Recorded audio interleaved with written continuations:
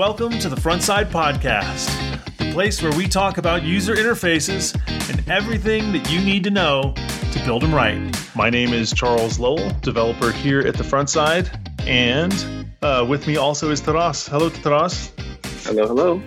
Today we're going to be continuing our conversation about platforms, as always, but in particular the pillar of your platform that has to do with how you collaborate on code. It's an important one. And so we're spending some time on it. And with us to talk about this today is Joe LeBlanc, who is a senior software engineer at TrueLink Financial in our very own beloved Austin, Texas. Hey, Joe. Hi. Thanks for coming on the show. We're going to be talking about collaboration, and I was thinking we could kick off the discussion talking about pull requests, because that's typically one of the ways that we collaborate on code. That's really where the rubber tends to hit the road. You have particular interest in the dynamics of a pull request. What experience kind of led you to that interest? Part of my background has been doing a lot of work as a freelancer. And when you work as a freelancer or do agency work, a lot of times you are either the only software developer that is around, or you're working with maybe one or two other people. And I didn't get a lot of opportunity for pull request reviews when I was in that space. And then when I moved to a full-time job at a place where I was one among maybe half a dozen or a dozen engineers, that's when I really began to get interested in how I could be better at giving pull request reviews and also submitting pull requests that people want to review. Mm-hmm. What made you notice the need for this? So what would happen is someone would submit a pull request, and there would suddenly be, just dozens and dozens of comments coming in that were, just kind of difficult to keep track of, and often were maybe talking about things that didn't necessarily need to be reviewed as a part of that pull request or addressed. Maybe things that could be caught by a linter, right? And other tools that are a little bit easier to receive feedback from. Like it's easier to have a tool tell you, your spacing is off than have me tell that to you. Right. And really, that seems like the spacing is off. That's kind of if you need to deliver that feedback, that's kind of like not what you want to lead with, right? If you don't have linting in place, make that after all other issues are sorted out.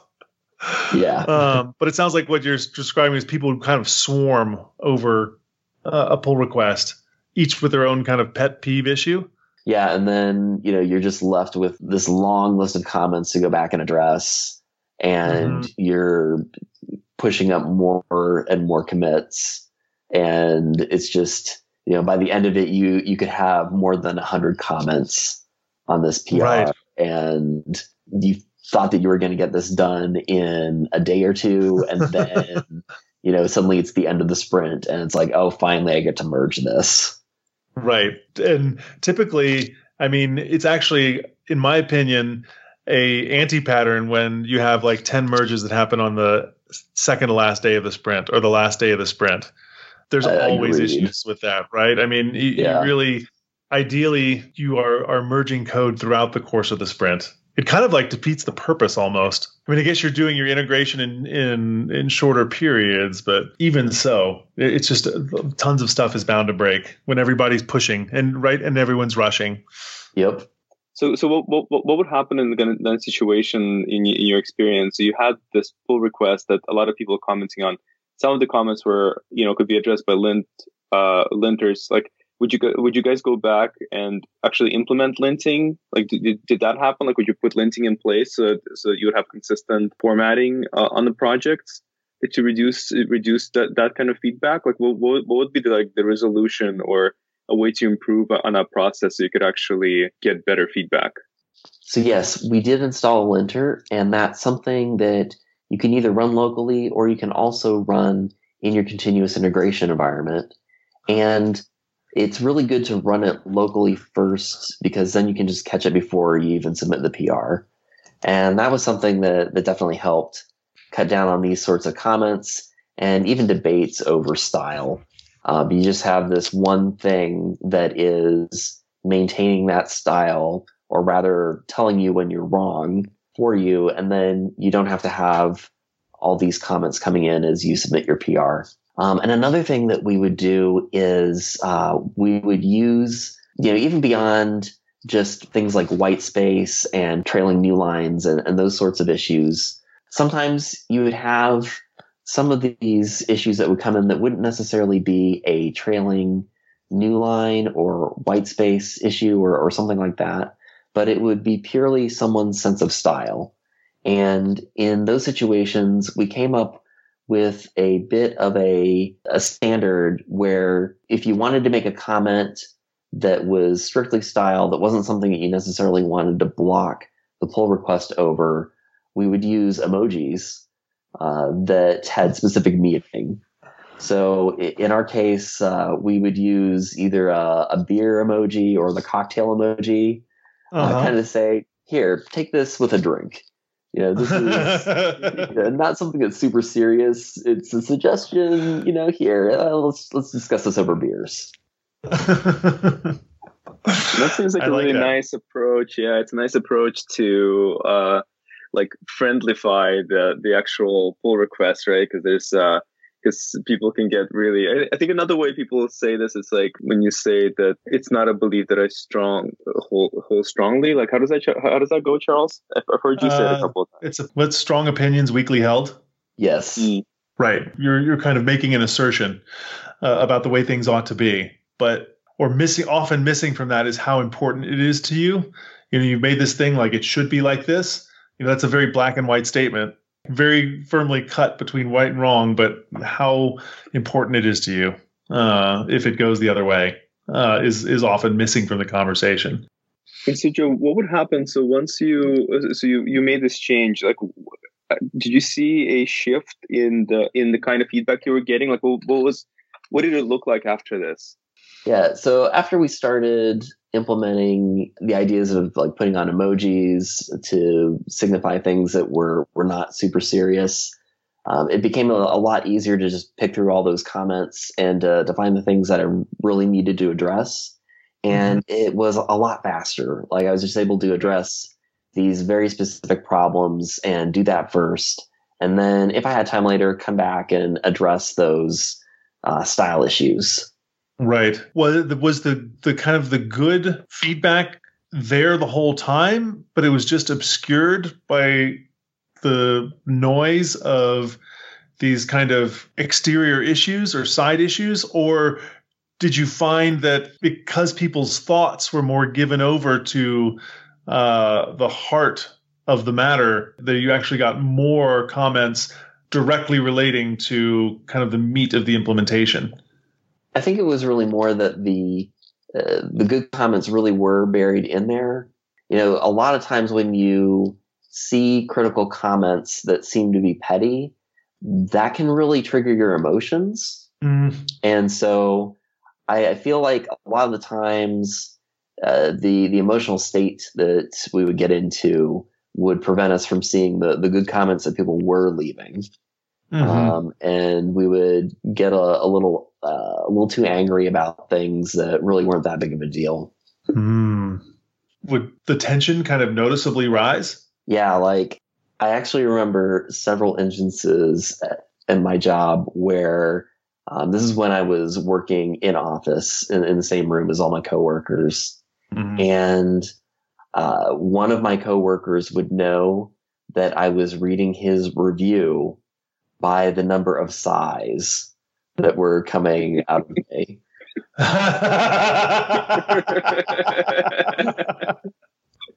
So yes, I definitely had this reaction that people could tell. But yeah, like implementing things like these emojis definitely helped. They didn't always fix everything though. One thing that would happen too is even after filtering out kind of the noise comments and getting into the meat of the matter, we would still wind up in situations where we would have I would want to use one design pattern, and another engineer would come along and say, no, you should do something different. And we would have these arguments. Right. And those are harder to resolve too, because those are strong opinions, strongly held. Yes. So, once but I mean, it's still a step forward, right? In that you've eliminated the passionate arguments about the strong opinions weakly held. And so you're able to now grapple with how do you resolve these arguments of these stronger opinions that are more strongly held. Yeah. And part of the way that we handled this was we came up with a way of being able to have a debate about something on a pull request, yet also keep in mind that we're working under deadlines and that, ultimately it might not be that big of a deal. I don't know if you experienced this, but there's this kind of a feeling where you have a deadline that you want to reach, and it's like this feedback is kind of like not really helpful to that end goal, but at the same time there's feels like a trade-off where you're like trading off quality by accepting something that people don't agree with being fully like ready. Yeah. But then there's I guess the tests seem to be like you have some tests and the tests are passing, so thumbs up. Yeah, there might be. Well, so here's the thing that this thought just occurred to me when I heard that is when we are reviewing code, it's probably the most important code to review is actually not the implementation, but it's the tests, right? Because why do people get so care mad about the code being right? It's because they know that how expensive it is to get it wrong. Okay. And we all have our different opinions of what's right and wrong and what's going to cost us more. But we're at the end of the day, we're all trying to save ourselves and our team pain in the future. And we're, the tool that we have to do that is the code review, right? We're trying to make sure the code is quote unquote good. But usually what ends up happening, and I know I'm certainly guilty of this, is I'm focusing on the implementation and I look and say, oh yes, there are tests. I don't really look at the test and say, is this a good test? Because a good test is going to lower that cost that we're so afraid of in the future, and that drives us to want to make sure the code is as close to what we conceive of as perfect as it's likely to get and still hit our deadline. It sounds to me like maybe what we really ought to be doing is reviewing the quality of the test, because if you have an excellent test, then the shape of the code almost is unimportant, or changing the shape of the code, more importantly, is very cheap, right? So if you do find that the implementation is suboptimal, the cost of rejiggering it into a better configuration is going to be very low. Yeah, like I've discovered so many times where you are running a test that was written previously, either by somebody else or by yourself, and you realize that the test is testing the wrong thing entirely. Yeah. Coverage is spotty, right? It covers 10% of your cases.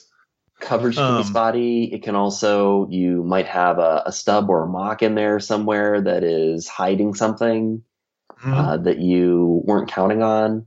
Or it could just be, you pull up this screen and test that it saves, but you're not really testing what it's saving. Right. Yeah.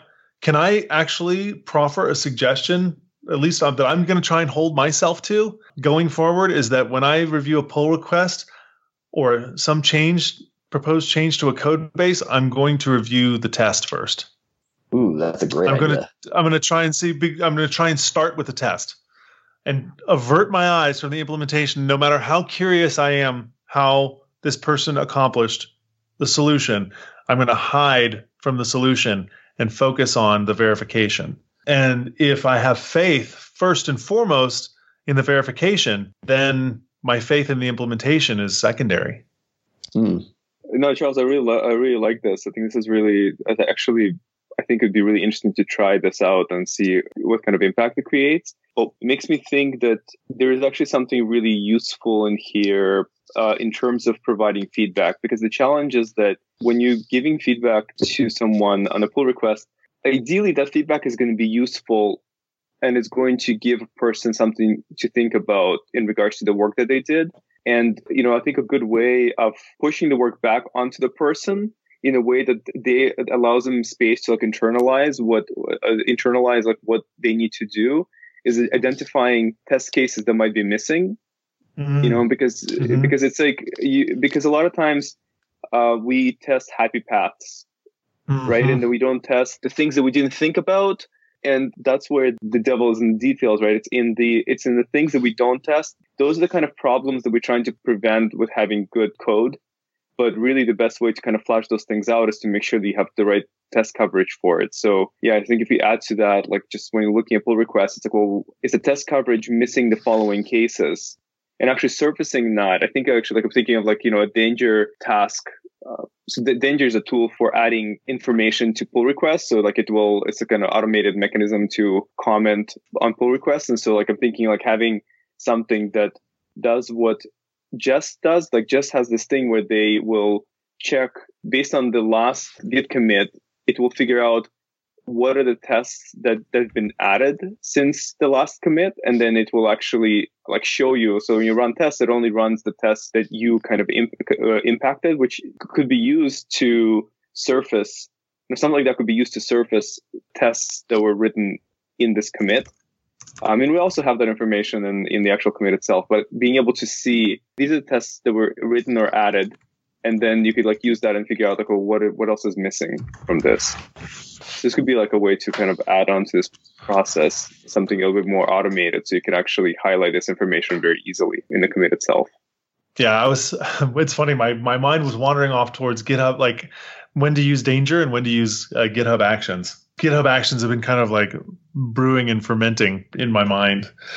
Yeah, one nice thing is that, again, danger is a little awkward in that it creates one single commit at the top. It creates a comment first time you commit, and then it keeps pushing information into the comment, which shows up at the top of your comment thread. Right. But that's not how you read comments, right? You read top to bottom. You don't read top to bottom to top, right? And so I think the nice thing about actions is that because it's using checks, you have checks that actually is part of a different area, is part of the validation area, as opposed to part of the actual comment conversation. Mm-hmm. This seems like a more appropriate place to put the information rather than the first comment. Yeah. So did we decide on kind of what the ultimate resolution is for when you have these higher order conflicts? Yeah. So that's one thing that we came up with that I'm really proud of. And so what we do at least at that job that I was at, what we did in those situations was we said, okay, if you've gone back and forth on this 2 or 3 times and there's still not an agreement as to what should be done or there's no compromise, what you should do is let the author of the pull request go ahead and merge that code. Because we want to merge that code, get it out to production, make sure it's serving our users and our clients. And then what you want to do is take that conflict and record it somewhere. Should specify this interpersonal conflict, not a code conflict or merge conflict or anything like that. So you take this interpersonal conflict, the topic that was being discussed, and you put that, we were just putting it in a Google Doc and leaving it there. And then every couple of weeks, or maybe every couple of sprints, we would go through that Google Doc and just talk about topics that had come up. And then really more often than not, what we would find is that we didn't care about the topic anymore. Isn't it amazing how time has a way of cooling passion over things that really don't matter? Yeah. And for the things that did matter, we usually had a really good discussion. And, sometimes we even came up with something different entirely based on just having more people in the conversation and thinking about this problem. I like this because there's a bit of process around it, right? There's actually it's kind of like a retrospective on pull request passions, Yes. It sounds like a healthy thing to do for a team, especially, and I think just allocating some breathing room to go through these kind of things could be really important, cumulatively over time, especially. Yeah, definitely. So I mean, it sounds almost like the pull request is then ongoing. You have this collaboration that happens kind of at the front of the change, but then is rippling outwards and onwards, and hopefully then has an impact on future changes, right? Like if you're disagreeing, so would you qualify the types of issues that end up living in this Google document as architectural issues, or just, hey, this is the way we need to talk to each other, and this was off, and we need to fix this, or is it both? It was mainly more architectural decisions that was coming up in this. Sometimes like code style issues as well. Not so much the interpersonal issues. Like the interpersonal issues would come up during retros. Okay. I mean, because it sounds to me like it's not, then you have like the added benefit that your architecture does get to improve, because clearly if there's some disagreement about this, then there's some sort of tension there. There's someone perceiving that some problem is not being resolved by a particular implementation. And so it's good to just at least surface this issue again and again. What was your experience with kind of revisiting the architectural issues? Was it mostly, well, this wasn't really an issue, or is it, wow, I'm really glad we took note of this because now we have these 3 ways of thinking about things, and it turns out that given now 3 or 4 months more experience, this is something that we should be doing? Yeah, it was definitely a mix of both, but kind of leaning more towards the latter. Like we're just glad that we would bring things up. Occasionally there would be one or two topics that would come up that we still wouldn't resolve, and we would have to agree to disagree on something. Or in some cases, I think we would allow one of the lead engineers to just make the final decision on something. But that was pretty rare. So apart from appealing to either the passage of time, or just kind of taking a brain dump of all the different architectural options, or deferring to a more senior engineer and just kind of asking them to step in and make the call, are there any processes that you can put in place, say, to kind of mechanically come up with a decision, like any set of values that you can use as a ruler to kind of line up a set of things to kind of attach weight to one particular solution? For example, one of the things that I always think of is, when I have internal conflict about a decision, there's kind of the part of me that feels like this might be the right way, and maybe another way is the right way. And so a tool that I will use is what's internally consistent with the rest of the system, right? So even if I've had an insight that something really ought to be framed, this one solution should be framed in a certain way, if there's another solution that's more internally consistent with the way things are existing, then I'll use that as a discriminator to say, okay, well, that's one thing that I can use to measure a solution against that I'm not emotionally tied to, right? It feels more objective. I can kind of pile, and if you have those tools, you can kind of pile them up and see which pile ends up being higher for each solution. Do you see what I mean? Yeah, like I definitely lean more towards keeping things consistent with what's already there. Personally, I probably do that to a fault. Sometimes I need to branch out a little more and get comfortable with possibly breaking something. But you always need to weigh whether it's something that is acceptable to break. So like a lot of the systems that I've worked with involve money. And it's really important that people either have money when they need it or are charged the correct amount. When we charge them things. They get really mad when you charge them too much. Isn't it amazing? Yeah.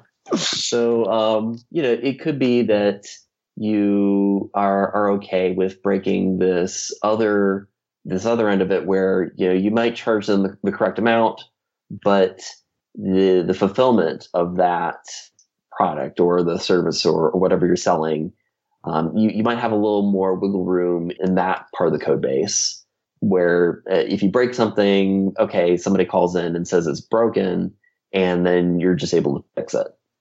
Mm-hmm.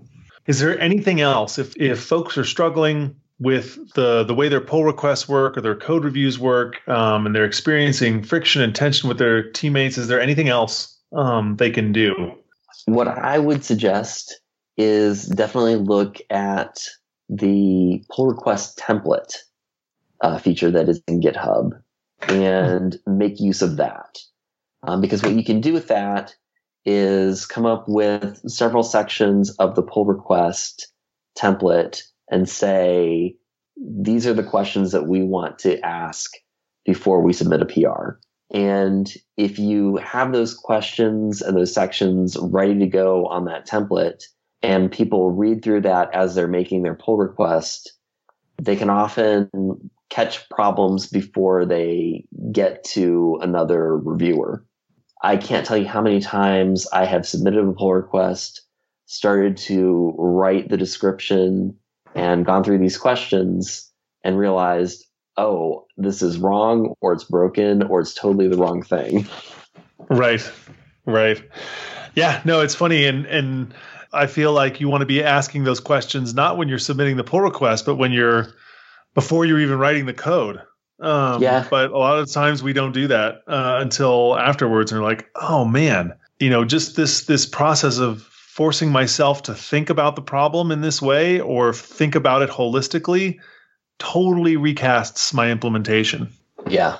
Things like, how could this break after we merge it? Yeah, that's actually a great question. Is that one that's on your pull request? Oh, yes, like just definitely. Imagining the breakage scenarios? Yep. Yeah. Man, it's almost like you want to read so what are the questions that you have? So the ones that we have are, first of all, what is this pull request? How does it fulfill the requirements for the ticket? Mm-hmm.